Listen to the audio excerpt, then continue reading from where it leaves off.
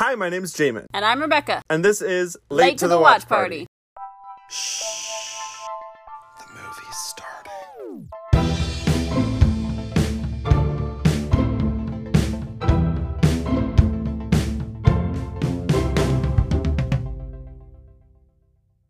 Hey guys, welcome back to Late to the Watch Party. Thank you so much for tuning back in, or if Fight Club wasn't really your thing and you tuned in for this episode, welcome for the first time. This week we are watching Mrs Doubtfire, a movie in which neither Rebekah nor I have seen, and so very exciting. That's the first three movies that we will be watching play out that way, of Rebekah nor I have seen them. Rebekah, how's your week been?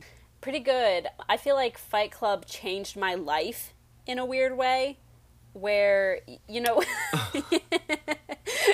movie that just, like, makes you really self-aware of, like, society and, like, where is humanity going. That's kind of how I feel like I was in a little bit of a existential crisis after watching Fight Club just a little bit. The last week has been pretty good. My show is finally opening on Wednesday, so I've been through tech and dress and all that fun stuff the last week, and then just been working when I'm not in the show with... This is Jamin from the future. In this next segment, Rebekah will go on to tell a story at the birthday party of one of the children she nannies, and she drops that child's name numerous times, and we decided post-recording that was maybe not the most appropriate thing to include that information, and so we have bleeped out the child's name, but the story will persist, and so just be aware of that going into this next segment. Thanks. At my nanny job, I had her first birthday this past week, so she is 1 year old. She's a real kid now. Very Wow. Cute, big milestone for sure. And I was like, oh, it'll be like a cute, like, you know, a 1 year old birthday party, like all the other, you know, like baby birthday parties that I've been to have been like at a park, and they get some balloons, and then they like let the kid eat cake for the first time, and it's like very chill, and it's mostly like the parents hanging out and a bunch of little kids running around. They went all out for Abba's birthday party. They had it catered. They've got this house that's like very company friendly, so they like had the pool open, and people were like swimming in the pool, and people were like hanging out on the deck. The inside was flooded with presents. That little girl got so many presents. I'm so excited to basically have all new toys as her nanny to play with her now. And they got, like, they had it catered. They had a bartender there. Like, it was the real deal. And I showed up in leggings and a tank top on my way to my D&D session, and I felt severely underdressed. They hired a bartender for their 1 year old's birthday Correct. party? Interesting. I'm just taking that information in. Jamin, how has your week been? So much happened. First and foremost, I watched through Heartstopper.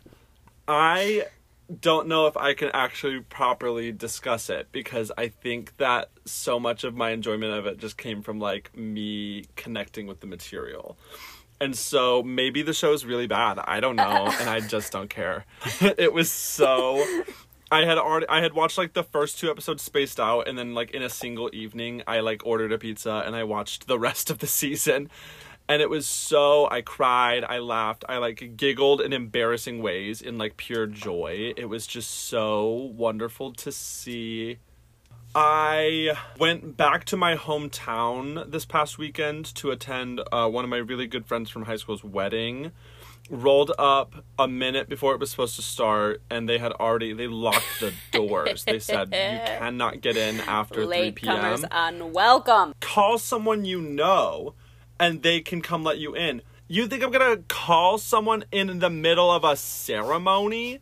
I sent texts to so many different people, and I'm out there with the bride's, like, grandfather, who got there, like, several minutes late. I was not technically late. He was several minutes late with a card, and he's just, like, standing there with his cane looking real sad. I texted multiple people. I was like, guys, it's just me and an old man out here, and he's sad. And it was, like, her aunt or something who came and, like, opened the door for him, and I was like, I can come in too, right? And then I ran in, snatched a seat in the back row just in time for, like, the vows. That poor grandfather. Dude, it was distressing. I mean, he made it. He made it, but too. But that's still so sad. I mean, I left him in the dust once I got in there. So, like, maybe he made it for the kiss. I don't know. Oh. He had to use a walker. If I miss this ceremony, whatever. But if he misses this ceremony, I won't forgive you guys. I will not. And Justice for this grandfather. so that whole wedding happened. It was just very nice and refreshing. It was truly like everyone who attended was someone who's like actively already like in that area. And I was one of the only like out of towners. And so it was kind of like character who left the show so many seasons ago makes their big return. Like everyone wanted to talk to me. Swooping back in. Everyone was like, oh my gosh, Jamin, your hair is so long. Guys, my hair has been long.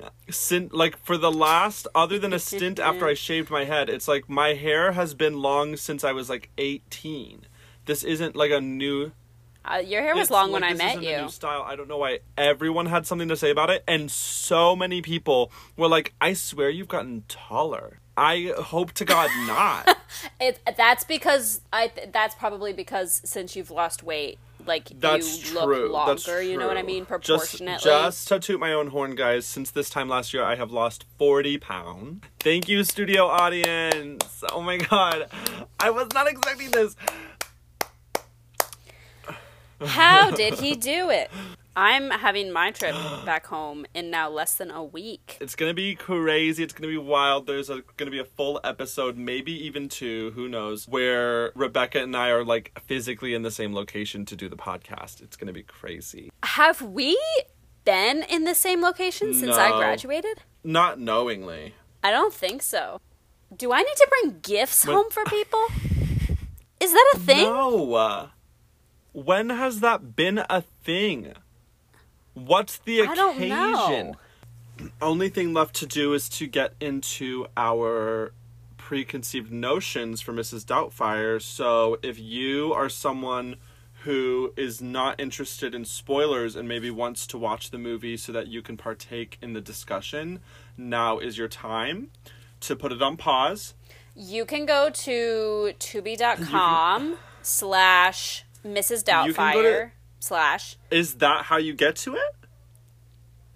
Just let me put that into my browser right now and see if that works. works. Just Google Mrs. Doubtfire and the Tubi link will pop up. Okay, it is a little bit more complicated than tubi.com/Mrs. Doubtfire. It's tubitv.com/movie/6581119/Mrs. Doubtfire ?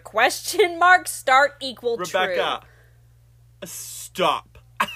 You can cut that right Rebekah, nobody is gonna listen to that. Google. Guys, the whole moral of the story is go check out Mrs. Doubtfire. If you are just uninterested entirely, but you, for some reason, want to hear our thoughts, we will give a recap. And for those of you that have already seen it, let's get right into our preconceived notions, and you'll get to hear us react to the movie. For the things you know and the things you think you know, these are the preconceived notions. All right, this is the preconceived notions part, everybody, where we talk about what we do or do not know going into the movie. I guess we don't talk about what we don't know. But, Jamin, what do you know about Mrs. Doubtfire going into this movie? What are your preconceived notions? What I know about Mrs. Doubtfire comes from kind of across the board. I saw, like, commercials for it as a kid, and I know, obviously, that Robin Williams is in it, and he disguises himself as a woman. So, for the listeners, I've muted Rebekah so she doesn't get spoiled. But I know, based on... Here, wait. I think this will be funnier, is if I just mute myself for the pivotal moments. So... I know that he disguises himself as a woman, and then because Mrs. Doubtfire is being turned into a Broadway show, I've heard some of the music from that, and I learned that there is a divorce that happens, and he disguises himself as the nanny, like a new nanny, to, like, still raise his kids, which is precious, but it's like I thought that there was like a spy element happening, but maybe I was just thinking of the pacifier. I'm not too sure about that. And I know the meme that's like, help is on the way, Dearie. Help is on the way.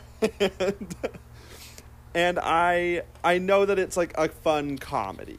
Rebekah, what do you know going in? Maybe it's what I already knew and I just told you in secret. Should I also mute myself? And then when you go back and edit this, you're going to find out that we knew exactly the same things going in. All right, so the things that I know about or have been exposed to about Mrs. Doubtfire is that... So I know that Robin Williams is in it, obviously. And I know that he is disguised as a woman or is playing a woman. I think it's actually a plot point that he is disguised as a woman, and I think he's a nanny in it. I also know the part that's like, help is on the way, dear, help is on the way. That's pretty much it, I think. Yeah, a bunch of my friends were allowed to watch this movie, and I was not, specifically, so I'm excited to see what is in this movie. I want to make predictions. Ooh, okay. I think that the movie is going to turn out to be... I think that the movie might turn out to be problematic like it might have not aged too well in regards to like transgender people, and that I think it might make a lot of like man dressed as a woman jokes. Mm-hmm. I don't think it'll make specifically like transgender jokes. I just don't think people were talking about it at the time. But I think we might find that some of the humor is a little like, ooh, that does not hit the same as it maybe did in the 90s. With pretty much any comedy that's made in the 90s, there are going to be elements that did not age well. Sure. Yeah. I think this is going to be a very heartwarming movie, although I'm just basing that off the fact that it's Robin Williams and, like, America loved him. I don't know. I don't really know where this movie is going to go. I think that's my prediction, is that I think it's going to be bigger than we expect. I think that there's probably a key plot element that we're both missing that's going to make the plot a little bit larger than we expect. But I don't know it to be so. I feel like, honestly, my expectation for it is that it's just going to be basically The Parent Trap, but with Robin Williams as a part of the shenanigans. I'm assuming that Mrs. Doubtfire is just like, he dresses up as the lady and like that's her name? That's what I'm assuming. It feels like a very specific name. It just feels like there's got to be some meaning there. It's one of those that I feel like, regardless of whether or not I was allowed to watch it, there was a lot of, like, I saw a lot of commercials for it as a kid, but I wasn't, like, super hooked by the premise as a kid. And so it's not that I'm not excited for it. It's an iconic movie, but I wasn't, like, ever so itching to watch it. So I'm just kind of, like, I haven't formulated a bunch of, like, I wonder what that movie could be like. I did want to watch it when I was younger because my friends were allowed to watch it and I was not allowed to watch it. It was one of the off-limit movies for me. So I'm like, I'll find out when we get into the movie, but like I'm almost certain that the entire reason that I didn't get to watch it is because it's a man dressed as a woman. I'm absolutely certain that's it. Like maybe there's extra content I don't know about, but it's like I know that was the exact reason that when they came out with the Hairspray movie, I couldn't watch that either. Was that John Travolta was dressed as the mom? Yes, I was actually talking about this with my aunt, and I used Hairspray as the example of why we weren't allowed to watch Mrs. Doubtfire. Mrs. Doubtfire in 3, 2, 1, play. Plot twist, it's an animated movie! Oh, what is going on? I forgot I have to take notes. This is like the most 90s soundtrack. That's Matilda! I love how that 12-year-old kid was like, strippers? They were like, best party ever! Language. Wow. I'm tearing up right now. Wow. This is an unfortunate haircut in Robin Williams' timeline. This was advertised as a kid's movie. I've heard 2 cusses. That is a 3rd cuss! No wonder this girl got Matilda. She's full of personality. Remember when you could just go down to the job store and order 1 job, please? Oh, he doesn't have a winner smile. That smile was the most, staged blocking I've ever seen. The real miracle there is that he could afford that place without a job. That is the 5th cuss. I'm keeping a tally. What is her name? Euphanagia? It reeks of taste. Reeks of taste! The strip tease. This is a horror movie. This is too much hijinks. She tipped him $1.73 on a $138 dinner. That bus driver would make a great husband. How is this a kid's movie? He just flipped him off. Mrs. Doubtfire said, "Eat the rich." Oh, he's gonna get drunk. Hey, it's the 90s. We're all whores here. How did they turn out, bros? How did that situation end like that? Mrs. Doubtfire's show is Andy Serkis slander. I was just gonna make the joke that they listed off every conceivable family except a gay one. When she said one daddy, I thought it was gonna be like, or two, and then just I was like, straight by it. They were just like, oh, it didn't come up. Weird. Oh, we didn't think of that one. It's like I'm were crying, walking but over. that was... They really listed everything but...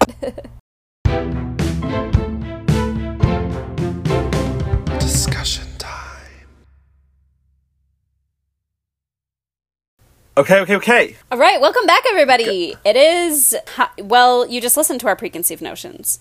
And the reactions, right? We have all watched the movie. We have arrived at the same destination. That is so crazy. Are we okay? We've all seen the movie. We've seen the doubt. We've seen the fire. What a journey that it was. It was a little disconnected just because of the app we were having to use kept hitting us with ads. But we did have a bizarre experience where for no reason at all at one point our ads synced up on each end. And so they would hit at the exact same time. Before we get into the main discussion... For this week, this is a little different than what we did last week. We've decided we'll alternate who does the trivia and who does the recap rather than one person doing both. That way you don't have to listen to either one of us talk for just too long. So I specifically prepared the trivia for this one. I tried to pick things that were interesting to me. A big continuing line is that Robin Williams, the king of improv, was given a lot of free reign to improvise in this movie. And so a lot of the trivia is just being like, Robin Williams improvised that. And he improvised that too. They actually barely wrote a script. So let's get into it. The first thing I wrote down was, according to director Chris Columbus, Robin Williams improvised so much that there were PG, PG-13, and R-rated edits of the film, though the film was always intended to be released as PG-13. Did you know it was PG-13? I did not know that. It was PG-13. I mean, after watching the movie, that doesn't surprise me, but going into it, I was definitely thinking kids movie. I barely even knew it was PG going in. So that was kind of... There's a lot to discuss there. So Chris Columbus was amazed at how far Robin Williams took his performance. First, he played each scene as scripted 2 to 3 times. And then he was allowed to improvise, or quote-unquote playing, as Williams called it. Columbus allowed Williams a lot of improvisation because that was where the film's funniest material would come from. In fact, Columbus called it magical at times. And he would film Robin Williams with 3 cameras at once because he could never predict where he was going to go next with it, and he wanted to always make sure he was capturing the acting. He compared it to filming a documentary. They had so much footage and such different footage because of how constantly there was improv that editing the movie together was like creating it from scratch. Like, it was hard to like hold a like actual plot to it. It was wild. So then during an example of this is that during the scene when Mrs. Sellner, just so you guys know, that's the like caseworker lady, Mrs. Sellner comes to inspect Daniel's apartment, and Daniel / Mrs. Doubtfire is serving her tea. The icing on his / her face is melting off. This was not intentional. The heat from the set lights melted the icing on his face, and Robin Williams improvised the bulk of that scene. Wow. Originally, Stu Dunmire was going to be the villain and was going to be an arrogant, snobbish, and dislikable person, and that he was secretly going to have Lydia, Chris, and Natalie sent away to military school so that he could have Miranda to himself. But when Pierce Brosnan was cast, the character was rewritten and was more likable and caring and more suited to Pierce Brosnan's personality. The only thing about the character from the original script that remained was Stu calling Daniel a loser at the swimming pool. Everything else was brand new. Wow. Which, we'll get into it in my review, but I think that shows. I think the fact that they rewrote him to basically lose everything interesting about him is obvious. So, spoiler alert for my thoughts on that part of the movie. This is something that kind of shook me to my very core. Tim Allen was offered the role of both Mrs. Doubtfire and Daniel Hillard and Stu Dunmire, but he rejected both. But the fact that they offered it to Tim Allen, the Mrs. Doubtfire role, throws me off because it just shows, I guess, that Robin Williams really was given a lot of freedom here, because the role is done in such a way that I was like, they wrote this movie with him in mind. Mm-hmm. But what I'm finding out is that this was not a breakout role for Robin Williams. He had been on the scene for like a decade at this point. But like before this, he had done Aladdin, he had done Hook. He hadn't done like a whole lot of like character-y stuff like this. He hadn't done the genie doing all of the different voices was like seemingly, based on what I saw from his filmography, like a newer thing that maybe led to him getting this role. And so is the genie instead a of lot this, of voices? Oh, sorry, spoilers for Aladdin. Yeah, the genie does a lot of voices. Oh, okay. So this was like very new. Mm-hmm. This is the last fact I wrote down because I think it's very interesting. The producers fired the original screenwriter because of an unhappy ending where the parents do not get back together. After several rewrites with a different happy ending, they realized that the original ending was in fact better because they did not want to create the illusion that divorced parents will eventually get back together. They rehired the original writer and went back to that ending. That original writer is a better man than I. How do you just do that? I would have bad blood, personally. That writer pulled what Daniel pulled in the very beginning of the movie, where he was like, this is my moral stance, and then walked out with his head held high. I like that they went that far with it, though. That very much feels that, like, that's in service of the story then, rather than, like... Yeah. But people want a happy ending, because, like, they didn't change their minds because they did a test screening and people responded negatively to a happy ending. Mm-hmm. They just were like, these endings just simply don't work for the story like the original does. And so we want to go with that ending. Yep. I think that's really... Good for him. Impressive on their part. Go producers. I don't know who they are, and I don't care. That's all of my trivia. Rebekah, would you like to give us the recap of everything that happened in Mrs. Doubtfire? Yes. For those of you who haven't seen this since your childhood, or maybe you just watched it along with us on TubiTV.com, let's recap the movie. Daniel Hillard is a voice actor and a devoted father to 3 children living in San Francisco. One day, Daniel quits his job following a disagreement over a morally questionable script and returns home to throw his son a chaotic birthday party, despite his wife's objections. This infuriates her to the point where she files for divorce. At their first custody hearing, the court grants sole custody of the children to Miranda, that's the wife, and shared custody is contingent on whether Daniel finds a steady job and a suitable residence within 3 months. Deeply saddened by being separated from his children, Daniel works to rebuild his life, securing himself an apartment and a new job at a TV station. He learns that Miranda is seeking a housekeeper, and he secretly alters her ad form, then calls, posing as a series of undesirable applicants. He then finally calls as Mrs. Eugenia Doubtfire, a British-accented nanny with strong credentials. Miranda is impressed and invites Mrs. Doubtfire for an interview. Daniel, with help, creates a Mrs. Doubtfire costume, including a prosthetic mask to make him appear as an older woman. Miranda hires Mrs. Doubtfire, and the children begin to thrive under her care. However, this later creates another barrier for Daniel to see his children because Miranda trusts Mrs. Doubtfire more than him and cannot bring herself to dismiss her. Lydia and Chris, Daniel's two oldest children, later discover that Mrs. Doubtfire is actually Daniel, but they agree to keep his secret. One day, after impressing the TV station CEO, Jonathan Lundy, Daniel is invited to discuss his plans for a new show over dinner, which turns out to be at the same place and time as a birthday dinner for Miranda planned by her new boyfriend Stu, to which Mrs. Doubtfire has been invited. Unable to change either appointment, Daniel attends both, changing in and out of the Mrs. Doubtfire costume. Daniel slips up when he accidentally returns to Lundy as Mrs. Doubtfire, but he quickly claims that Mrs. Doubtfire is his idea for the new show. Stu chokes on his dinner after Daniel tampered with his meal, and Daniel, feeling guilty, administers the Heimlich maneuver as Mrs. Doubtfire. The action causes the prosthetic mask to partially peel off Daniel's face, revealing his identity and horrifying Miranda, who storms out of the restaurant with the kids. At their next custody hearing, the judge, believing Daniel's passionate plea to be an acting performance and finding his stunt as Mrs. Doubtfire unorthodox, grants Miranda full custody of the kids, which devastates Daniel.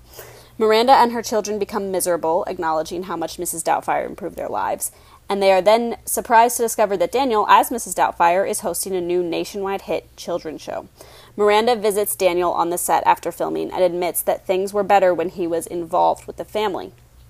She arranges joint custody, allowing Daniel as himself to take the children after school. As Daniel leaves with the kids, Miranda watches an episode of Eugenia's House in which Mrs. Doubtfire answers a letter from a young girl whose parents have separated, saying that no matter what arrangement families have, love will prevail. As long as it is a family that is a mom and a dad, or a mom and a dad who are taking time apart, or a mom and a dad who are divorced, or one mom or one dad. Single parents are allowed. Foster parents, or adopted like kids. An older brother, or an aunt and uncle, kind of taken care of by a grandparent, a family member. Right. Again, like an aunt or an uncle, and then just kind of like a coworker that you look up to, or a neighbor that watches you after school, a guy and a girl neighbor, or maybe if you have just like a dog that is really responsible. Really, what we're getting at is that love prevails as long as it is either a man, a woman, both, but never two of the same.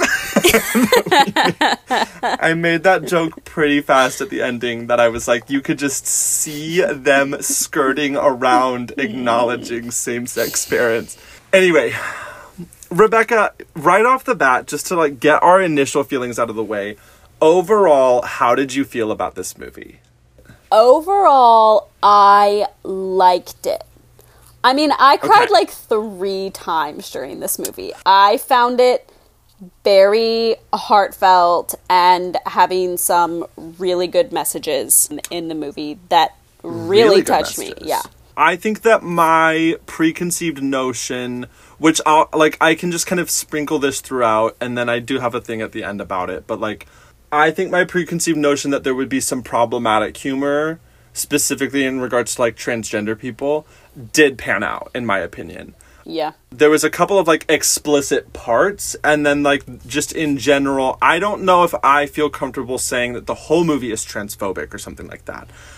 But I also don't feel comfortable saying that it just gets away with it. Right. And I can just feel, we're in this episode, we're really playing our hand of our beliefs, and I can just feel some people being oh God, I don't want to deal with this. So I'm sorry. I promise we're not, it's just, these are just how we feel. And so we're not pushing any agendas here. But I personally, as just like who I am, can just be like, oh yeah, I didn't find it offensive towards transgender people, but it's like, but how do people who are transgender feel? So I wanted to like see like, do they find it offensive? And like, it's not one size fits all. It's pretty mixed from what I'm finding. Like there was some who found it like aged really poorly and that it's pretty deeply offensive, and some who were like, it's not a big deal to me at all. I think it like that's just not what the movie's about. And then some who were like, it's kind of a mixed bag. It's complicated, in my opinion. It's complicated. Yeah. Rebekah and I, when we were watching the movie, we were so caught off guard by the beginning that we forgot we even are supposed to take notes so that way our conversation is organized. And we panicked and started writing a note based on the exact same moment. I don't know if I remember exactly what the moment was. Was it the beak cancer? Because I have an all caps note right at the beginning that says beak cancer. I wrote Robin Williams voice acting, whoa. And here is something, I feel like I'm not going to have a lot of new takes in regards to Robin Williams, because I just haven't seen a lot of Robin Williams movies. And so a lot of it is just going to be me being like, whoa, like he's so good. Like, that performance is incredible. Yeah. Like, whoa, he's so funny. That's so compelling. You can still share those takes because I feel like people will be, like, interested to know that, like, that's news to someone. That's like a new experience to me that this voice acting, like, because he's playing all of the characters in the cartoon. Yeah. And it took me a second to even realize he was playing, because he's playing the, like, bird. And then when he started playing the cat, I didn't realize it was still him. And then I was, like, in shock. And then the bird started smoking a cigarette. And I said, smoking in a kid's movie? And then it was an entire plot point. They throw so much in just that scene at us that made us go, what is this rated? It was appalling, quite frankly. That also, my first note was me saying that the opening transition was very effective. I liked it a lot. It was a little fake out because it's happened before where like we open up on like a little like cartoon musical number or something. Sometimes where it cuts to like, oh, that's what's on the TV. But for it to be Robin Williams is the voice behind it, and we are like watching as he like it blended so perfectly that it took me a minute to realize, and I was like, that was smooth. That was awesome. Brought us right into the action right from the get-go. We're introducing a lot. And then I wrote down Robin Williams is absolutely showing off. And I was like, I wrote down in the quotes, I said, was this a peak for him? And what I meant by that was that I was like, was this like a culmination of like all of the kind of big voices and character stuff he did? But I'm finding no, it was more the start of it for him. Like, not the first ever, but just like a huge, huge deal. This was literally like the number 2 best-selling movie of that year behind Jurassic Park. Like, it was a big deal. Whoa. It was a huge deal. Whoa, and so awesome. It's just like, it's crazy that this was like kind of a kickstarting point for him. Yeah. No, he was insane. We're out here like dropping cuss words in that opening scene, talking about cartoon smoking cigarettes. It was bonkers. This was like something they started in this scene and then became a running gag. Was just the way that every person who interacted with Daniel at some point went, actors. Like, it felt like it was like a C plot line. More of just like the agenda of the movie to really put out there that like actors are the worst kind of people. He lives in San Francisco. Not a town specifically known for its voice acting scene. True. A little bit of a wild location pick for this plot. Here's my thought on that. They filmed 8,000 establishing shots in San Francisco. And then they were like, half the budget's gone. We can't change where they are. Truly, the architecture in San Francisco is very specific. I was catching it every time we saw, like, the outdoors at all. We are going to either get a shot of the bay or a shot of a 90-degree hill. One or the other. Yeah. The house was humongous for San Francisco. Huge. And also, you would think that an old lady like Mrs. Doubtfire herself decorated it. It felt like a grandma's house. It was very, It very did busy. not, in my opinion, reek of taste. I have that written down as a quote like 2 lines later.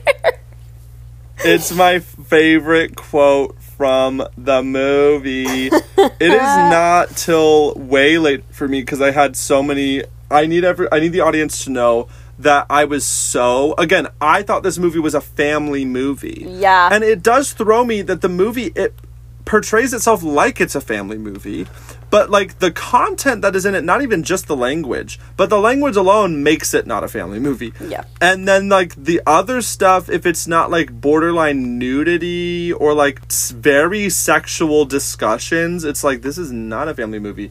But it took me so long to even process that every time someone cussed, I just wrote down the cuss word. I just wrote the language, ! I feel like that was when Matilda cussed. I wrote what?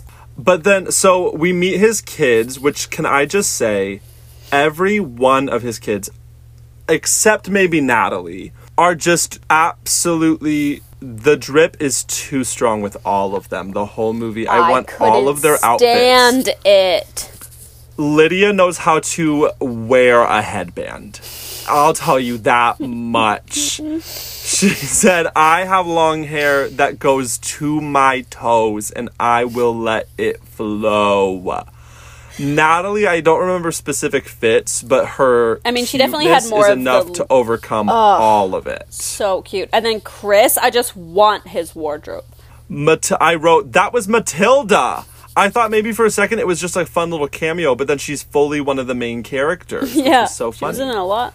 He does the whole, like, he steals a petting zoo. Still unclear about that. They run into a petting zoo, and the next thing you know, they're at his house with the petting zoo. That whole scene was done so well, though. When Sally Field walks in, and she doesn't say anything. I liked a lot of the choices made there, and then their whole fight was so real. It was so intense. I cried during that scene. Rebekah cried. I made a specific note that they go over his shoulder when he says, "We love each other, right?" And then she doesn't say anything, and the camera just slowly closes in on her.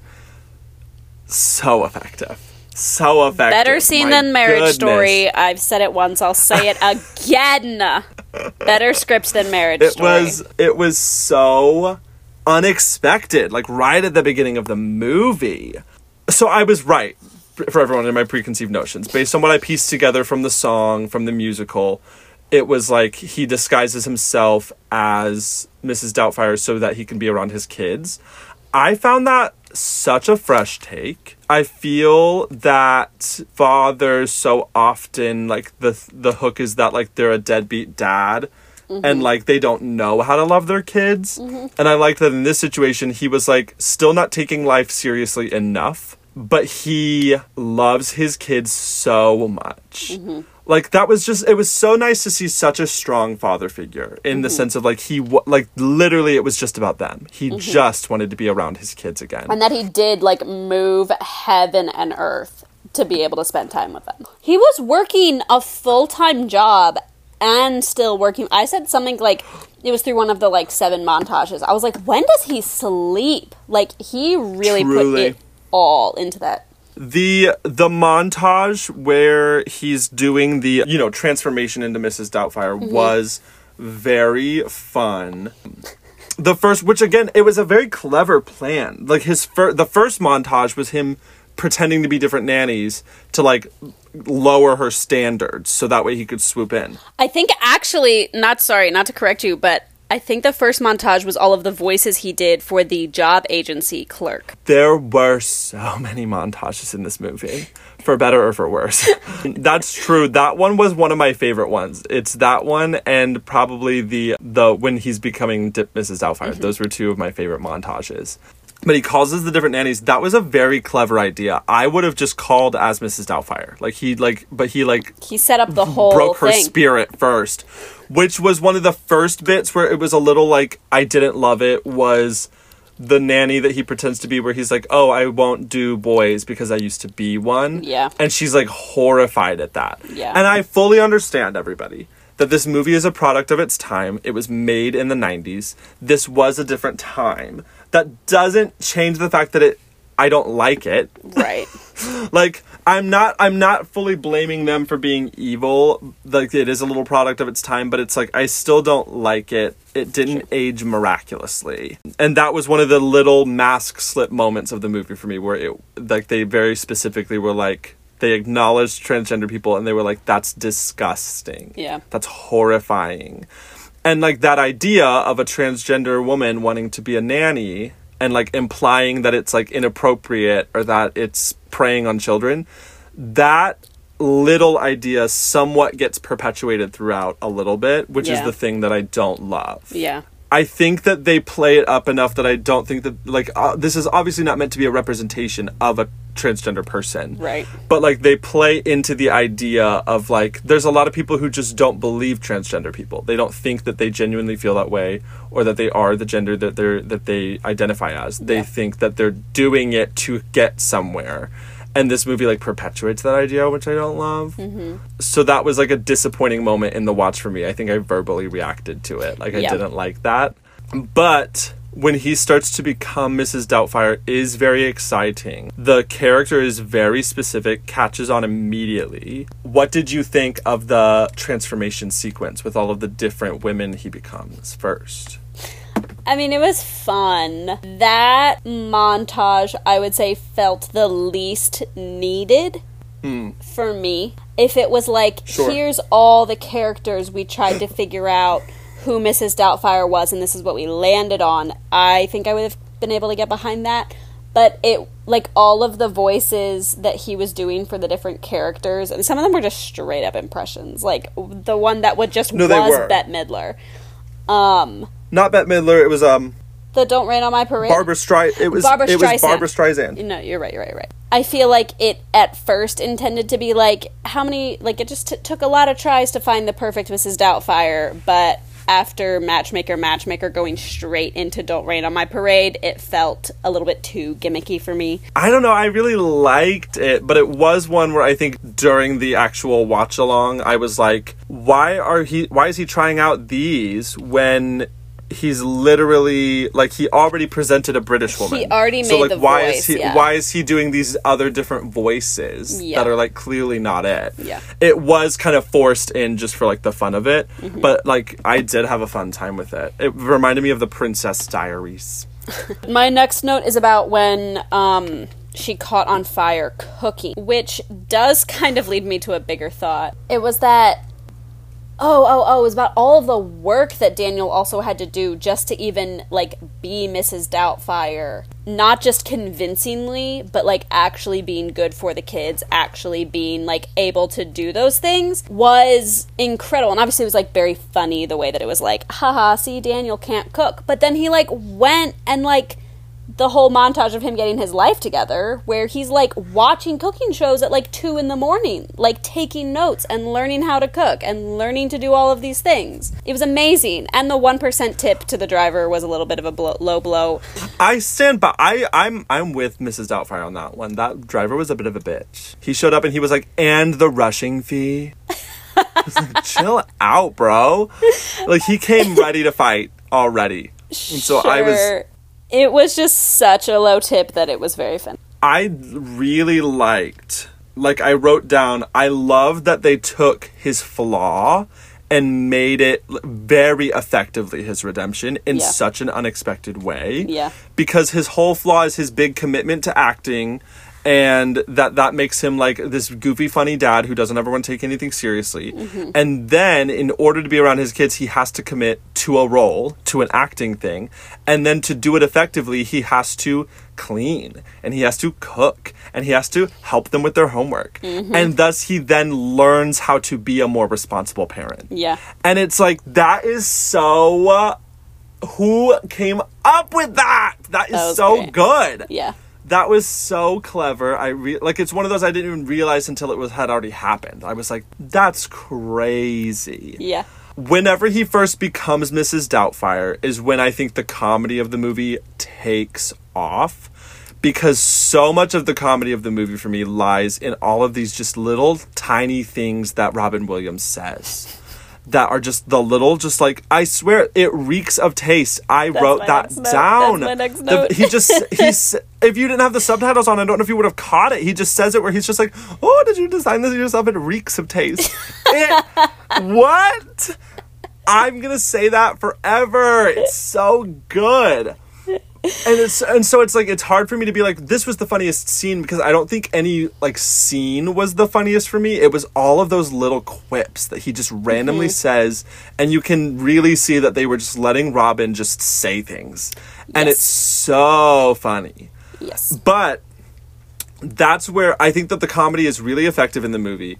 But it's when they do these hijinks sequences where I always think it pretty much always starts funny, and then they carry it on a bit too long. And not always ending bad, but like when he brings the caseworker back to his apartment and he like is like, oh, let me go get my brother Daniel. And he runs in there and we watch the whole change, which first of all, graphic.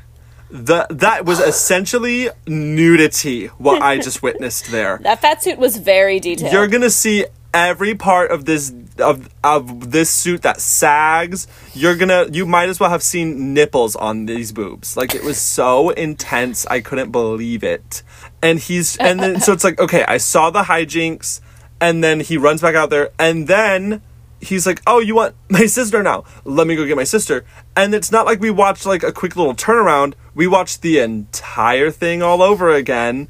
And then he loses the mask, and then this happens, and then this happens, and then this happens, and then this happens. And it was like, okay. The issue with the movie is that it just does that joke over and over and over again. Yeah. Like, the joke is always like, he's a man dressed as a woman, hardy-dar. And it's like, I'm not saying that the movie sucked, and I'm not saying that like that joke is awful. It's just more like, it felt like once they landed that joke, they just kind of kept doing variations on it, and some of them were really funny, and some of them I was just kind of like, okay, like, come up with something else. I agree with you on that point, actually. I didn't really think of it. Yeah. I kind of realized it a little bit, but that was when I was writing the recap. I was like, I feel like the scenes that make up this recap is only like 20 minutes of the movie, and then the rest is just like Robin Williams being Mrs. Doubtfire. I'm looking through my notes. They're so random all over the scene. I did literally write in my notes, that striptease was, in all caps, graphic. I was so put off by it. Something that struck me about... Oh, go ahead. I was gonna say, is this a convenient time to talk about when he's cooking and his boobs light on fire? Sure. I mean, I don't know that there's really much to talk about, other than I'm glad that there was at least a little bit of fire in a movie called Mrs. Doubtfire. There was doubt, and there was fire. That was yeah.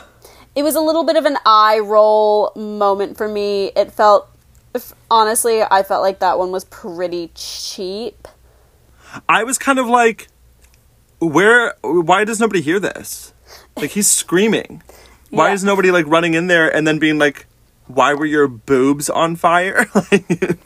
I thought it was funnier when he grabbed the boiling pot with two bare hands than when the boobs caught on fire. But I'm a little bit of a sucker for some slapstick. I read the headline. The headline, I only ever read up to Doubtfire. The headline says, police doubt fire was accidental. Yeah. What's happening there? There's a full episode of, like, CSI happening in the background of this movie. Like, they could have picked any headline that included the words doubt and fire to get to the name Doubtfire, and they were like, we're gonna tease something dramatic. They built up a whole lore. What is happening? I need the spin-off movie about the fire. What was going on back there? Jeez, I'm just so intrigued by it. Okay, let's talk about Stu. I don't have much to say about Stu up front, other than that, I think the only note I put about him after his intro scene, I wrote down, that smile was uncomfortable, parentheses, Stuart. Close parentheses. It was at that end of the scene when he's leaving her office, and we talked about it in the thing, in our reaction. Yeah. Yeah. His smile was weird. It was so forced. Yeah, Stuart shows up on the scene and it feels like the entire villain setup of like a guy comes in and all he cares about is Miranda, but he's not a dad. This is where Daniel rises to the occasion. That's what it felt like they set up. Yeah. What are your notes on Stu so far? I remember Miranda's reaction to Stuart kind of threw me a little bit because he's mentioned before she breaks up, before she divorces Daniel. And she's like, oh, Stuart, yeah, he's such a guy. And then when her boss is like, oh, Stuart's here for a meeting, she's like, starts like putting herself together. She's like so excited about it. And then when they're actually face to face, she's like very like seemingly not very interested in what he's literally she's like, I think that these drapes would be really beautiful for the scene. And he's like, I think that your eyes are beautiful. And she might as well have put her hand up and then just been like, and I think that these flowers make sense with the carpet pattern. And then he's like, and I think that you are so engaging. And she's like, listen to me, Stu. I'm not here for this hullabaloo.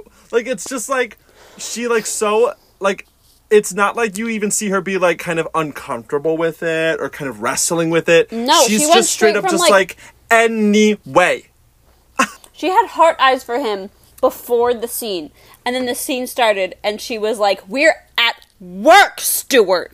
Every other scene with Stuart and Miranda makes sense, and then that one feels like it was from one of the other cuts of the movie. It does. It was bizarre. It does. It was bizarre. We both called it out where we were like, why is she so against him? Hostile. Like, and like they try to like save it at the end where she's like, I'm going through a divorce. But it's like, but that's not how she was playing it up till that line. Literally, she wasn't like 5 seconds she wasn't before like he walks nervously in. giggling. Like, no. And at the end of that meet the family scene was when you and I were like, I feel like there's going to be a twist and he's like this terrible guy. And the movie bamboozled us. The movie bamboozled us. We fell That's for it. my issue.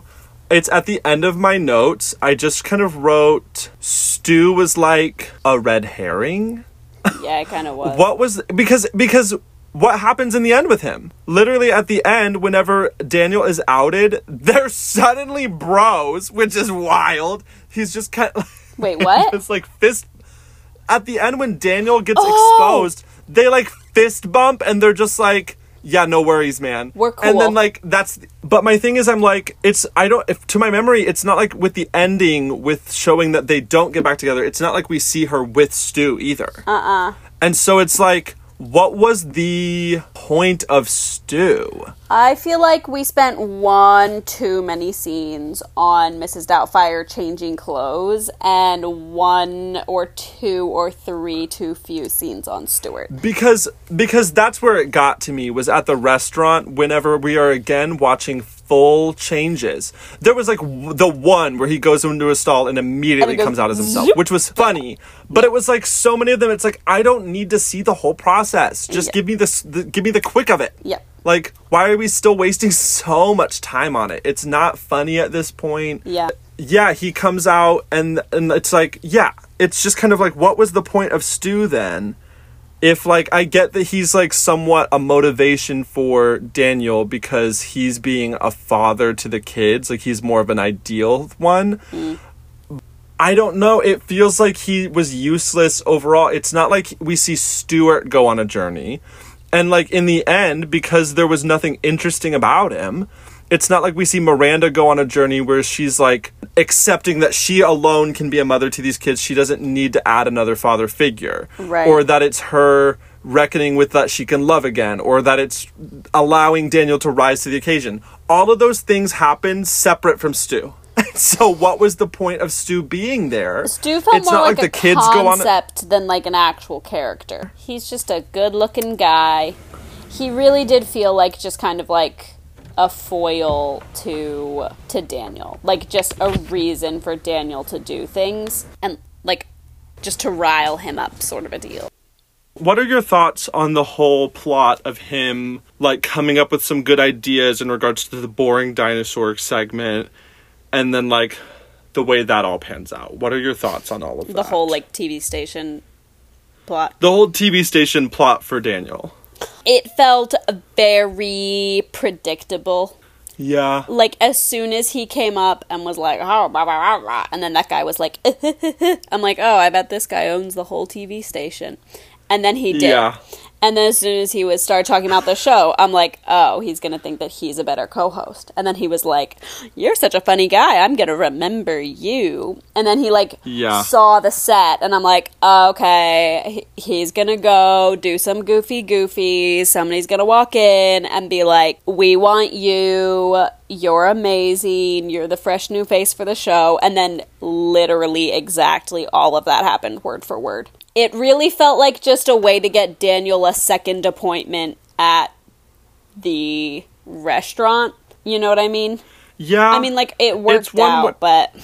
It's one where I do think it pays off with his character a little bit, because at the beginning he's shown to have strong morals about what you're presenting to children, which is ironic from this movie. But I guess they technically weren't presenting it to anyone under 13, but, like...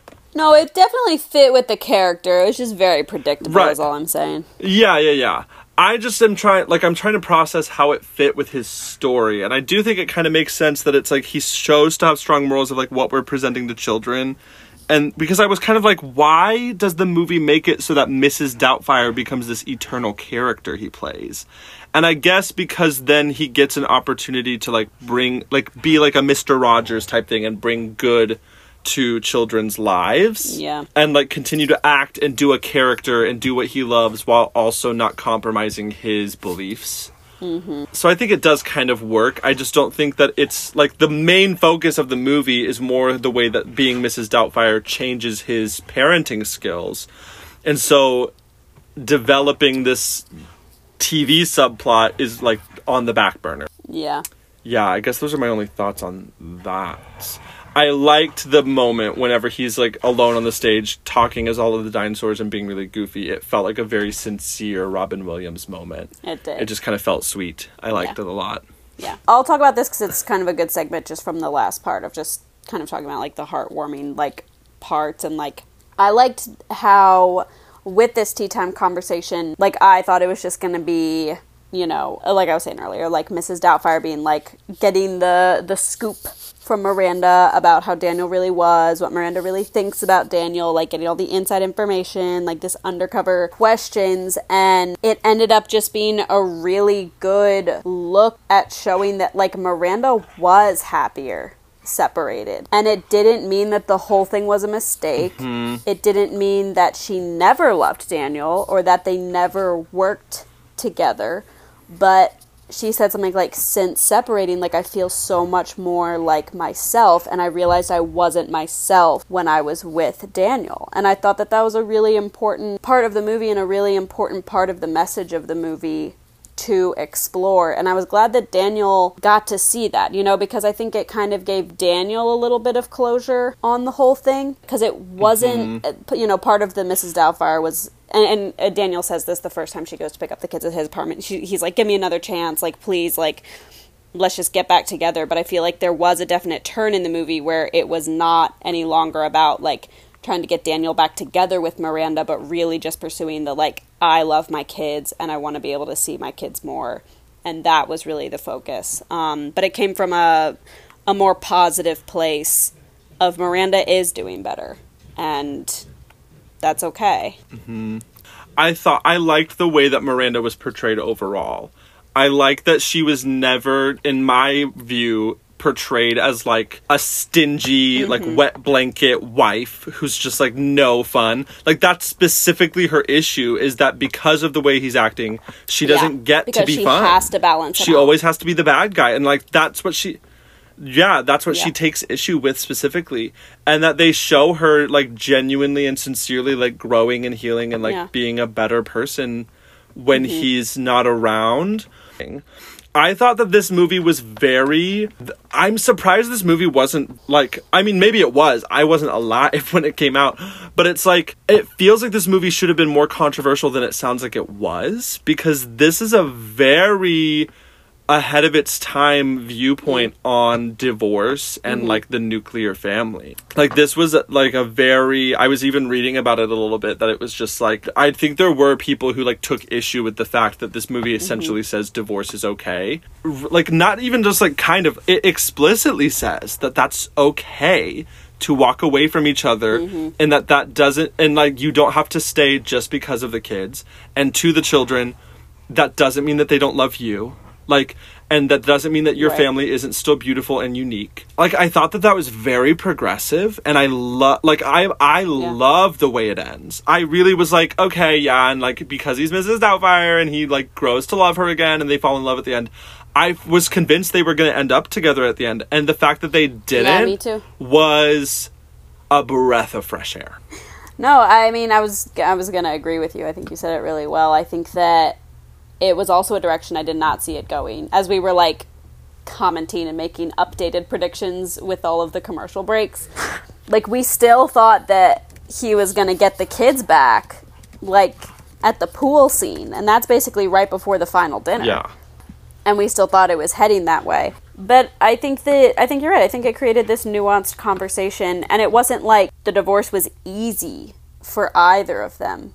Like, we really saw how heartbroken Daniel was over it. Like, it wasn't like two people who can't stand each other anymore, that have grown so far apart that they can't stand the sight, and then the kids dealing with a messy divorce, and who gets the kids, and then hijinks and comedy. Like, I think it was, you know, while being a ridiculous farce, like the big issues at heart and the big, you know, subjects that they touched on were very real, and I'm sure very impactful for kids of divorce who, I mean, I don't want to like postulate out there, but I feel like if I was a kid of divorce in that time period when it still, I mean, the circles that I grew up in, divorce was kind of a taboo topic, and I feel like kids of divorced parents were kind of then by proxy also a taboo topic. Like, talking about it was just kind of like a weird thing in the circles that I grew up in. So I feel like a movie like this probably had a really great effect on people who could identify with the situation. And I thought that was really amazing. I mean, the ending obviously got me emotionally. I was a little puddle there by the end, and that last, like, letter from the little kid, like you said, like, it was a little bit on the nose, but like, it was really touching. I still think it's so funny that, like, whatever her name is, that little girl wrote a letter in to essentially Mr. Rogers and was like, what do you do when your parents are going through a divorce and they say they hate each other and you blame yourself because you feel like you're a failure to your parents? It's like, she hits Mrs. Doubtfire with just the heaviest concept on just like the end of the show little write-in thing. I'm just like, I know. And now a letter from our listeners. Damn, girl. Are you? Someone check in on her. Is she okay? I do want to talk about, this is my other thing. I'm so sorry if people are tired of me talking about it, but this is the other scene that really felt like it was a bit direct about, like, transgender people, was the scene where they the kids find him out, where, you know, he goes in the bathroom and sees him peeing standing up.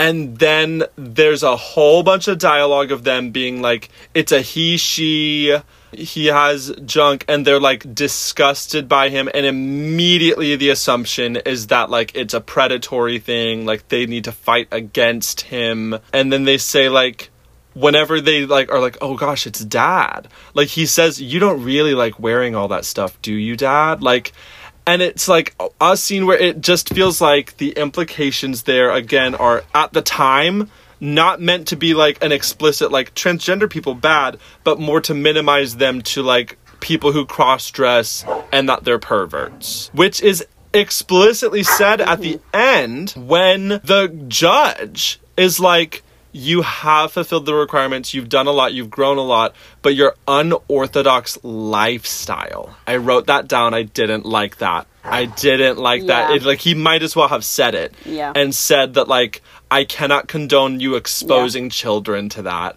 and then is like, you can't have custody of your children for that reason. Those were the parts of the movie where I was just kind of like, this did not age very well. Like, this feels, on one level, that's like a little bit less problematic. It just feels a little icky in that it's like stigmatizing men who wear dresses or men who are just like not the conventional, like, it's just like to advertise my beliefs on the podcast, do what you want, wear what makes you feel comfortable and what makes you feel at peace with yourself, and put whatever label on yourself feels correct for you.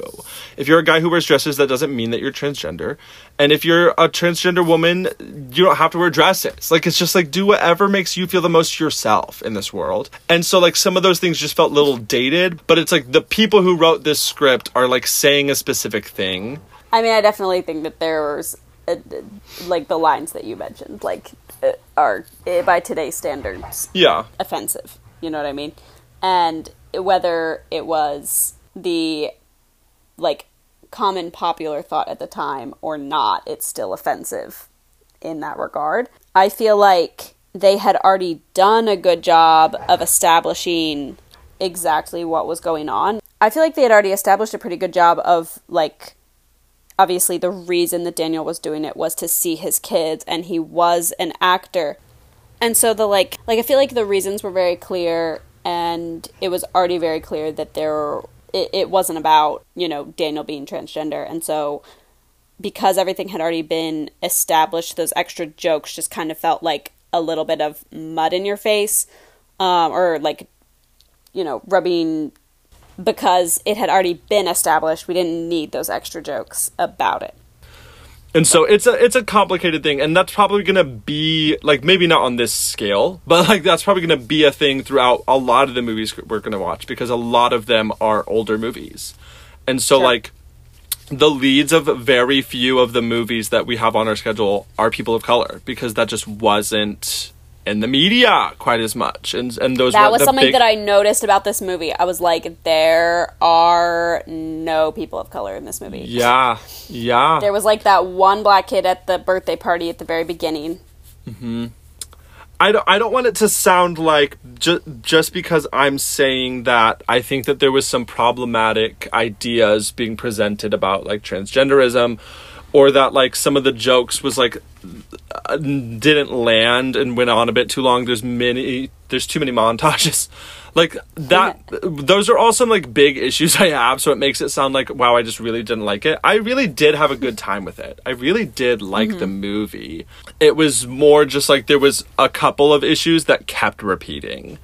And it's one where it's also, like, I can simultaneously be like, I just don't think that was the most effective thing, but I had a good time with it. Like, I had a good time with Stu's scenes, even though when I'm like, I get to the end of the movie, I'm like, what was the point of Stu? I feel like we're getting to the end of the main discussion. I don't have, like, I'm on my straggling thoughts thing, which I have several quotes I want to read. I've waited years and years to hear the context of the help is on the way, dearie. It was worth it. It was a good scene. I liked it. I'm so glad it was that moment. I thought it was just going to be some random scene in the house, and I'm so glad it was at the restaurant while somebody was choking to death. Yeah. The stakes could not have been higher. His idea of foreplay was, Effie, brace yourself. This movie was vulgar. This movie was very vulgar. The way that Mrs. Doubtfire frequently called Miranda a harlot and a Jezebel for her clothing choices when going out with Stu. She said, I won't be held responsible for your virtue, and dipped after that conversation about the dress. I'm telling you, it was those little one-liners that were so funny from Robin Williams.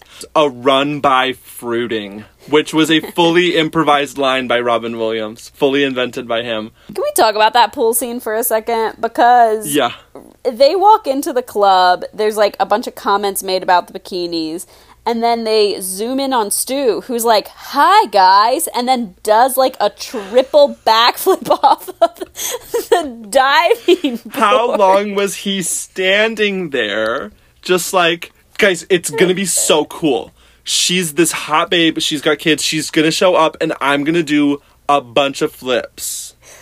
And they're just like, I'm just gonna wait up here. Okay, and you he's can like, go before me. They're They're not here yet. You can go before me. You can go before me. Just You sitting can go there. before me. Yeah. And then he dives in. He comes out with a helmet Dude, of hair. his hair and then a towel appears out of nowhere. I swear, but then he's inviting them. He's like, let's go back to the pool. Why is he in a towel? Why does he even need it then? His hair, I was caught off, I was distracted by it. The way that, like, I get that, like, when you go underwater and you come up, it's slicked back. It is so slicked back. Like, there's no hair crossing over the next. It looked like a freaking helmet. It looks cartoon hair. They said, we've got Pierce Brosnan. He cannot be looking a mess at the pool. Do you have any hot takes to present before we move on to parental guidance? I did not prepare any hot takes. I prepared 2, and we don't have to get into either of them because I've basically been saying them. Oh, okay. So the first one, as written, says, Stu was useless and not even attractive. That's a hot take that I have. Sorry to Pierce Brosnan. I was trying to see it the whole movie, and I was just like, this man is just not even attractive. I'm sorry. I can tell that, like, he thinks he's attractive. Yes, he carries Pierce himself Brosnan, very please confidently. keep listening to our podcast. I don't Pierce Brosnan, mean- please, this isn't us. I don't mean to disrespect you. I'm just in a mood, okay? I didn't mean to be rude. I'm sure lots of people find you attractive. It just, to me, feels like if you remove Stu from the plot, it removes some hijinks and some jokes, but it doesn't change the character development or plot progression, like, at all. I guess he is the reason for the dinner at the end, but, I mean, that's an easy fix. But even then, anybody could have hosted that. So, are you ready to move on to parental guidance? I am ready. Okay, here we go. Uh-oh, might want to skip ahead, or grab your parents, because this next section requires some parental guidance. Welcome to Parental Guidance, everyone! This is the part of the show where we talk about why we weren't allowed to watch this movie, if that was the case for us. Not all of the movies will fall under this category, but for me, this one definitely does. So I definitely have some thoughts about that. Okay, go ahead. First of all, the language. I feel like that's going to be a disclaimer for most of the movies that we watch. I still couldn't believe it. Yeah. And when I was trying to tell coworkers how shocked I had to stipulate. I was like, I needed to be clear. It's not that I was uncomfortable with the language. I was like, we're literally planning to watch Wolf of Wall Street. It was just so unexpected in this type of movie. Yes. Especially when Matilda, I was like, there is no way I would have been allowed to watch a movie where a little kid said a cuss word, much less a movie 100%. with any swearing in it whatsoever. So that was kind of an obvious given. The second reason I think that I probably wasn't allowed to watch it, and again, I don't know if this was a movie that my parents like watched, saw a review, read about it, and then was like, no. But I do remember that one of my friends, some good family friends of ours, had watched it, and they were telling us about it, and they asked if I'd seen it, and I said no, and they were like, oh, well, do you want to watch it? And I went and asked my mom, and my mom said no. So I do know that there was, like, a very clear situation in my mind where mom was like, you're not allowed to watch that. And I think that, honestly, the whole message of the movie would have kind of put this movie out of bounds for us. I think the normalizing of a divorce in of itself would have been tricky territory, but especially because, like, the message was like, it's okay, and in fact, we're going to show you the positives of how working through it and, like, creating a situation that separates the parents is good for everyone involved, really would have put it out of bounds for me. Yeah. I'm in a unique situation of, like, as a child of divorce, I don't think that depicting a divorce happening through a story would have been out of bounds.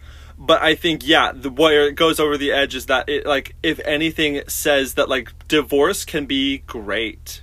Like, it can be the right move and the best move, and not in a heartbreaking way.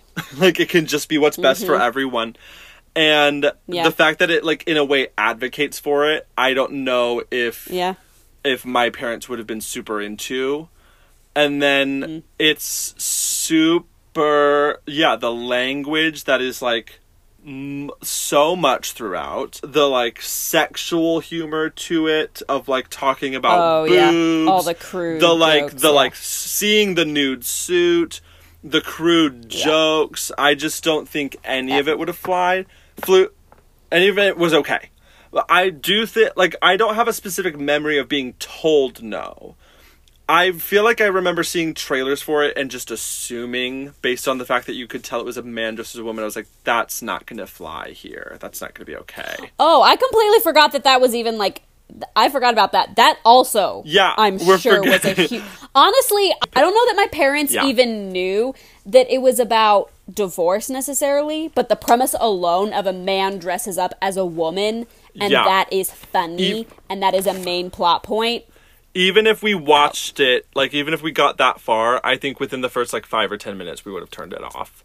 Which I can understand on a level. Like, I don't think this movie, regardless of what you believe, is super appropriate for kids. I think the PG-13 rating is apt. I think I agree. Which is, again, strange because the subject matter, the themes, the way it all plays out is very family-oriented. But, like, a lot of the content is not. So it's another case of, like, Fight Club where I'm kind of like, the reason I couldn't watch it is just the movie. The whole thing. The whole thing. but yeah, it's one of those where maybe there was a time, like, at the video store where I was like, oh, I want to rent this one, and was told no. I just don't remember it if that happened. All right. I guess that concludes our parental guidance issues. Let's get into our thoughts and prayers. When times get tough, we offer thoughts and prayers. Thoughts and prayers. Thoughts and prayers. Thoughts and prayers.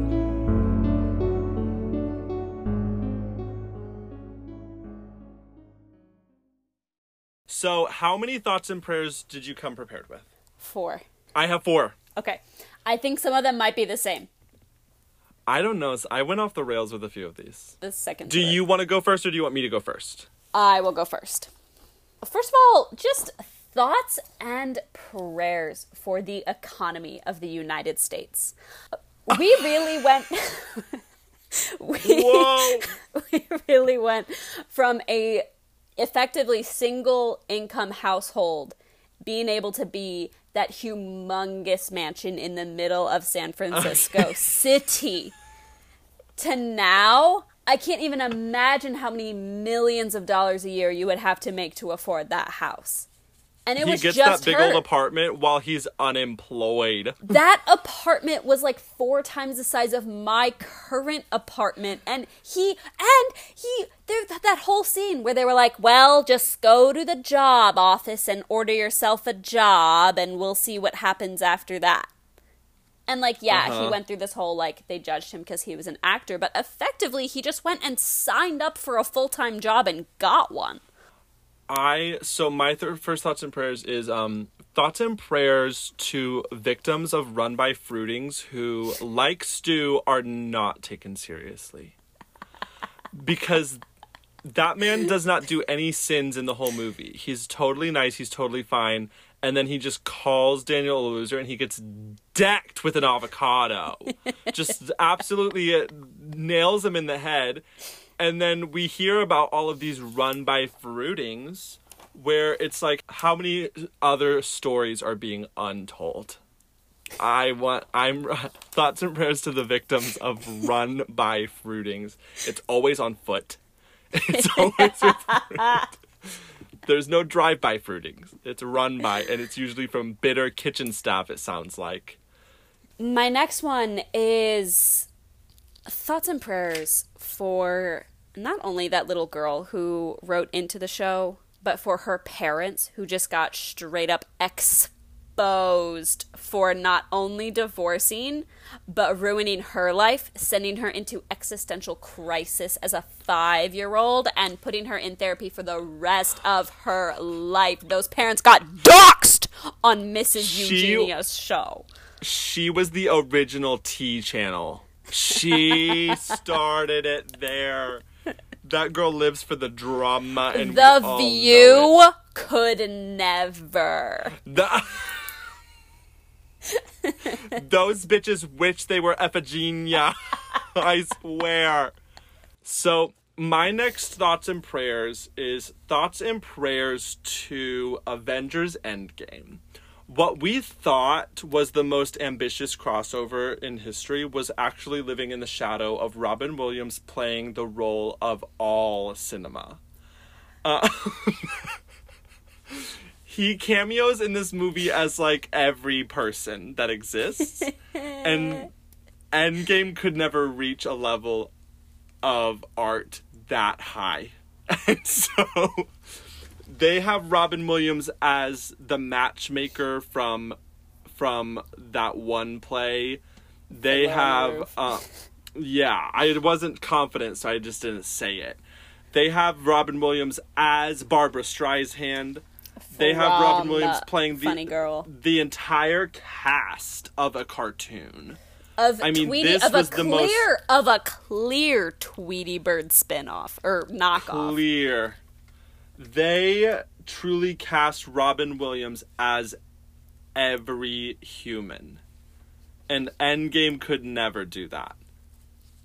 Robin Williams could do Endgame, but Endgame could not do Robin Williams. That's what I have to say.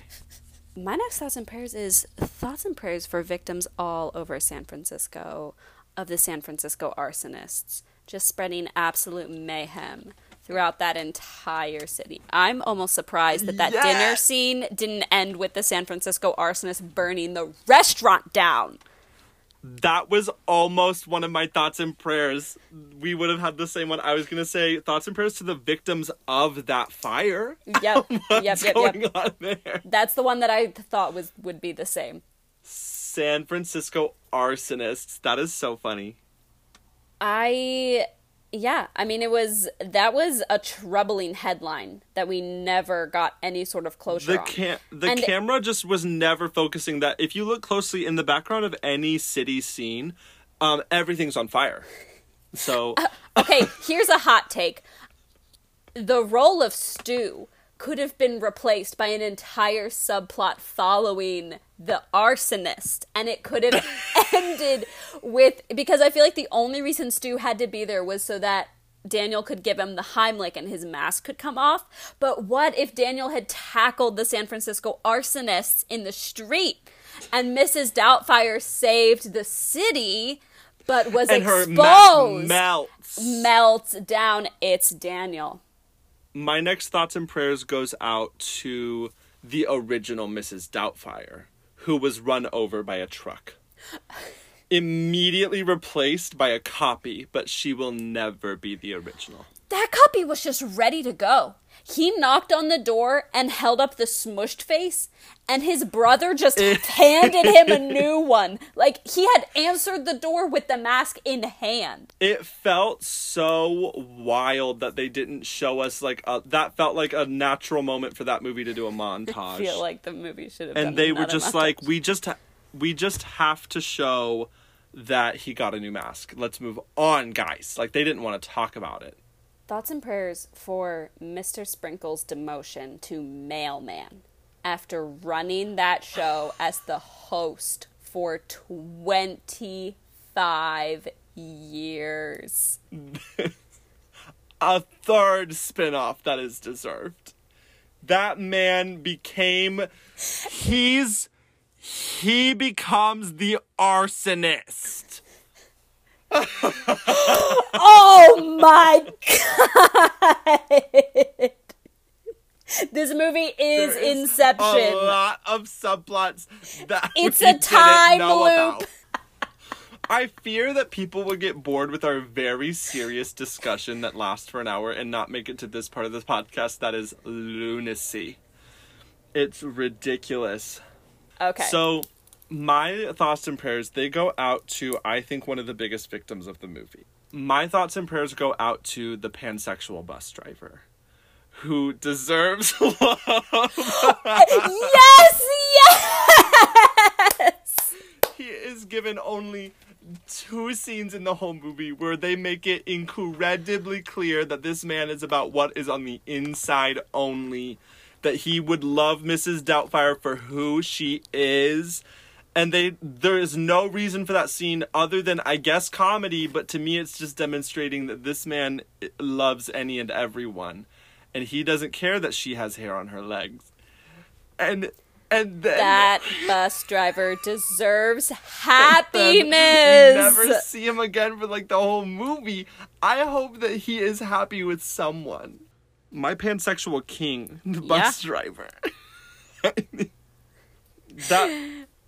Most wholesome. That felt like the most fitting conclusion. Movie. Let's move on to the best part, worst part. For those who listened, thank you. And for those who skipped right to the end, we get you. Here it is, best part, worst part. Best part, worst part. Welcome to the best part, worst part segment. Nothing has happened before this. We just jumped straight into the segment, guys. This is the part of the show where we designate for each of us what the best part of the movie is and the worst part of the movie is. We try to keep it as concrete as possible, picking like a specific moment or like thing that happened rather than like a theme. Yeah. And then we cannot pick the same part. And so I didn't prepare a second worst part, so hopefully we didn't pick the same one, because otherwise I'm going to have to think for a while. I know we didn't. I don't know if ours are going to match up at all. Actually, I know they are not. I already know. Okay, let me go ahead. Should we start with our worst part? So that way we end on a high note? Sure. Okay, so my worst part was him being found out by the kids. Just because it's probably the most uncomfortable moment with the, like, weird digs at cross-dressing and transgender people. But also, it doesn't feel like it's useful or goes anywhere at all. It really doesn't go anywhere. What was the point of them finding out? Especially because it's not like then they're in on it and helping him. Yeah. Like, it's not like it helps point. them learn to see him in a new light. If anything, it takes away from the fact that they now know Mrs. I feel like it detracts slightly. Yeah. That they know that he's Mrs. Doubtfire and they're not continuing to, like, learn from her. Mm. So that was probably the worst part of the movie for me. Gotcha. What? I don't know what yours is. Mine, I definitely took a little bit of a lighter approach, not gonna be honest. Sorry. Ooh, after that downer, for me, the worst part was that freaking musical montage. The one where he was matchmaker. The one where he was... They look into the camera. I was over it. That was an eye roll moment for me. Not that that takes a lot for me, but that it took me out of it. I remember thinking, like, how long is this going to go on? Which is never a good thing to think during a comedy. That's kind of like the kiss of death to comedy. I did not like that bit. I didn't think it was funny. I thought it was... If the whole movie was, like, full of references and, like, a big, like, pop culture homage, that would have been one thing. Homage. But... because it was just that one moment, it really felt like a gag. It really felt like a gimmick, and I thought it was literally the worst part. Wow. So, my best part of the movie was the ending. Like, the last bit where it's showing specifically, like, that whole last scene, just showing that they didn't get back together. And and like now he has visitation rights to the kids, and that whole ending monologue I think is just so beautiful and such a like fresh take that I was not expecting from this movie, and it really touched my heart. What was your best part? My main one I feel like is a little bit of an unorthodox choice. For me, the best part was that scene where they argue in the beginning after the birthday party. Oh, I get it. I feel like the way that it depicted a very common thing of two people growing apart and just not being right for each other, like, I felt like there was a lot of care taken in that scene, even in just that 3-minute conversation, really told the story of their relationship, and I think it really displayed the heartbreak for sure, because it was the surprise on his part, but it also wasn't an easy conversation for her. It wasn't her slamming the door and being like, you're a loser and I hate you and I'm walking out. Like, it was truly a very difficult conversation that I thought was very moving. I mean, the, like, real punch in the gut was the kids hearing the whole thing. But I just felt like the scene was so well done, and it just, like, told this heartbreaking story that it really set those stakes very high for Daniel. And it made everybody's point of view very clear around the situation, and I thought that it was a really great setup for the rest of the movie. That was the best part for me. I feel at the end here it's appropriate for us to bring this up, and we have other Robin Williams movies on the docket too, so it's not like this is our one chance to, like, discuss it a little bit. But obviously Robin Williams is no longer with us. I want to make it clear that I was upset at that news, but it didn't hit me the way that it did hit so many people, because he wasn't, like, my hero growing up. Because I had only seen, like, 2 Robin Williams movies, and I was like, he was fine. They were good movies. This isn't resonating with me, the weight of this loss. Sure. And now that we're going back and seeing some of his more iconic movies, because I know we have Dead Poet Society on the docket as well, so I'm excited to watch that. Like, it was a little emotional almost to just, like, see all of the, like, joy and laughter that this man was bringing to the world. And I know that I know that his, like, from what we know, like, his struggles weren't getting as intense until closer to 2014. But still, to just, like, know all of the great, amazing things he was bringing to this world, and for him to not get to be around to see all of the people who appreciate him so, and for him to not get to end on a higher note than he did, for him to end on such a low note in such despair is just so heartbreaking to me. I wanted to take a moment on the podcast to, like, acknowledge that happened, and that, like, I feel like I got a little bit of what we lost by watching this movie. Yeah. I would pretty much just be echoing what you said. I was in a very similar position. The only movie I had seen Robin Williams in was Night at the Museum. I'm really glad that, like, we're watching these movies, because I feel like something that is just said is, like, Robin Williams was an American treasure. Like, you know, Robin Williams was iconic. Robin Williams was this, and this. And since I have seen Good Will Hunting, so I have gotten an inkling a little bit of sort of that deeper bit of who Robin Williams was as an actor. I feel like it's wonderful, and I'm really happy that I'm getting to experience his movies now, and, you know, and it's late, but I'm excited to see it, and I'm really glad that even if it is, you know, past, I think it's something that has lasted and is iconic for a reason, and I'm glad that we're able to appreciate it as adults.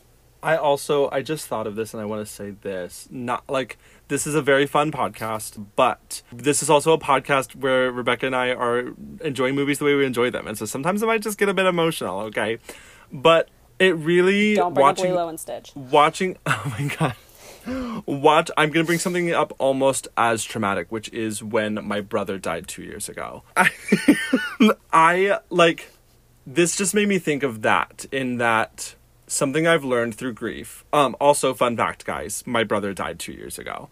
He was almost 30. It was a car accident, and he was my older brother. And I've learned so much about what grief truly is and what it's like and how it feels since then, obviously. And I have a few tattoos in honor of him, one of them being on my arm that says, "The rest is confetti." It's a quote from The Haunting of Hill House. And basically it's talking about how when a person dies, regardless of what you believe about the afterlife, when a person dies, it's not that they go away, but they scatter into all of these pieces then that are then sprinkled over your life, and your relationship with them changes. And I feel that to be true, in that, like, I see, my brother's name was Jared, and I see more of him now in, like, one of my nephews. I see his smile in Ryan, my nephew, more than I did before. Or I see some of us reflecting him in the way that we're crazy with our nephews, or in a movie that I loved, or in a song that I listened to with him, or in a way that we talk about movie quotes, and I see more of him in my brothers than I ever did before. And it's like, there's all of these pieces of him, and it resonates with me where it's like, when a person dies, they're still so present for us in the impact that they had, in the beliefs they held while they were here, in the videos you have of them, in the podcasts that they're on. What I'm leading up to is that I feel that with watching this movie, because Robin Williams left this world and has this beautiful legacy behind him where he is still so present for us. And I think that must be such a joy for his friends and loved ones who get to cling to those things. And I think even for people in which Robin Williams was so special for them, just personally, even if they never met him, what a beautiful thing to have him still exist with us through these wonderful, funny memories and the joy that he brings us in those moments. I think I see that now more than I would have before Jared passed away. Yeah. That, like, I think it sounds cheesy and just like a thing to make you feel better, but then I think when you experience it, you really see the way that the pieces of that person are still around me right now. It's like, I get that Jared's gone, but like, I experience him still. I still learn about him in ways. And like, I feel such a similar way about like Robin Williams, in that like, he is gone. There is no changing that. There is no like, it's like, I can feel him in this space, but it is like, all of these pieces of his legacy and impact and what he wanted to do with his life still exist, and they still go on. And I think that that's really beautiful. And I really appreciate that he got the chance to lay out this legacy, that like, it's not like the thing that he's remembered for is suicide. The thing he's remembered for is all of these beautiful things. And I really, as someone who has not been a Robin Williams stan, I'm really touched by that, and I really appreciate getting to, like, it feels like an honor to get to go through them now. That's just like, what a life that like, that life is still happening in a way. I just think that that's really awesome. You guys couldn't see Rebekah, but Rebekah, I like started talking about Jared and Rebekah broke down. So yeah. We said Mrs. Doubtfire is the episode where we get real, guys. Nothing. Alien is when we're going to unpack trauma. It's crazy. If you would like us to skim past now, Rebekah, do you feel that Mrs. Doubtfire was worth the hype? Was it worth the wait? Personally, for me, this doesn't mean I didn't like the movie, but I think that it was overhyped for me. The way that people act when you say Mrs. Doubtfire, I think the response was a little bit overhyped for me. It set my expectations a little bit too high. I think that Robin Williams was very surprising and like shattering of expectations in a lot of ways, but not in the ways that it was hyped up for me. So I did enjoy the aspects that I didn't know about a lot, but was it worth the hype? I think it did fall a little bit short. I think part of that is that we're watching it 30 years later, and because of that, product of its time, it kind of chips away at it a little bit. And then worth the wait? I'm glad I'm watching it as an adult, and I think that it's not a movie for kids, but I think I could have handled this as a teenager. So I guess kind of a mixed bag on the worth the wait. This doesn't mean that I didn't cry literally at least 2, if not 3 times during it. Like, it touched my heart, and I really enjoyed it. I think it was worth the hype for me. I think what makes it worth the hype wasn't necessarily the comedy. I think that the comedy is actually not what makes it worth the hype. It was more, I was so surprised by the themes and the messaging, and I was so impressed by them, and I liked them, that I think that edges it up to the hype a little bit for me. Weirdly enough, I don't know if it was like worth the wait. I feel like for it to be like, oh gosh, like finally I saw this movie 20 years later. It's like, it has to be like a really like tight, cohesive, like smash hit. And this one it feels a little bit like a movie where, you know, they had a lot of improv footage and they put together kind of a movie. Yep. It feels a little sloppy at parts. It feels like they get a little too confident in their bits. Again, emphasize for the listeners, that's not saying I hated it. I had a really fun time with it. Thought it was very funny. A joy to see Robin Williams. And I really liked the theming of it. So it was worth the hype for me. Correct. So that's how I felt on it. But you know what? That's what this podcast is. It is just hard-hitting facts, and we do not hold back. So what you will not find on this podcast is opinions. We are all about facts only. Not a single opinion to be seen. We're presenting you with what we like to call the truth. Please come for us in the comments. Tell us how our correct opinions you don't agree with. Expose yourself as having less than ideas about the movies that we have seen. I love hearing people disagree with facts. I think it's humorous. I also, until you guys get to know us better, I just have to ruin the joke and just be like, to be clear, we're full of shit.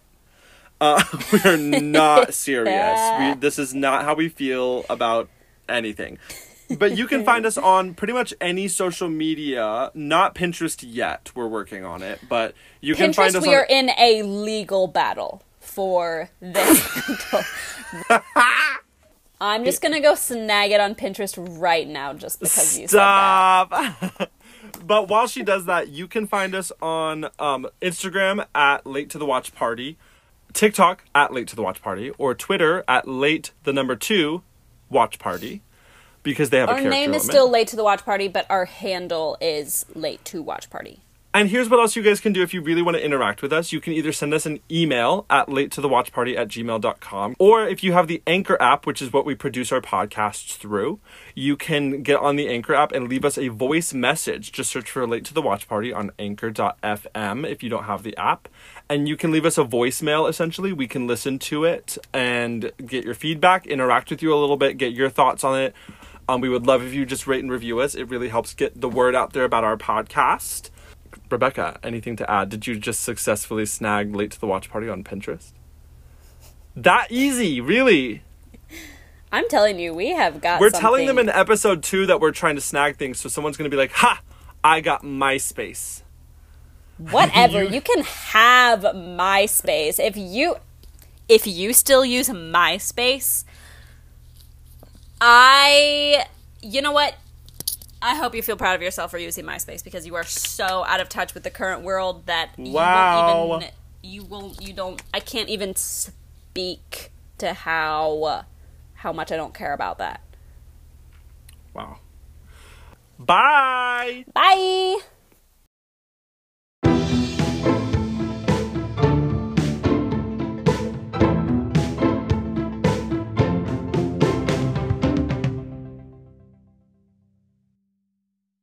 It's going to be my birthday over this excursion of yours, and that's the end of my sentence. Yes, because your birthday is on June 4th.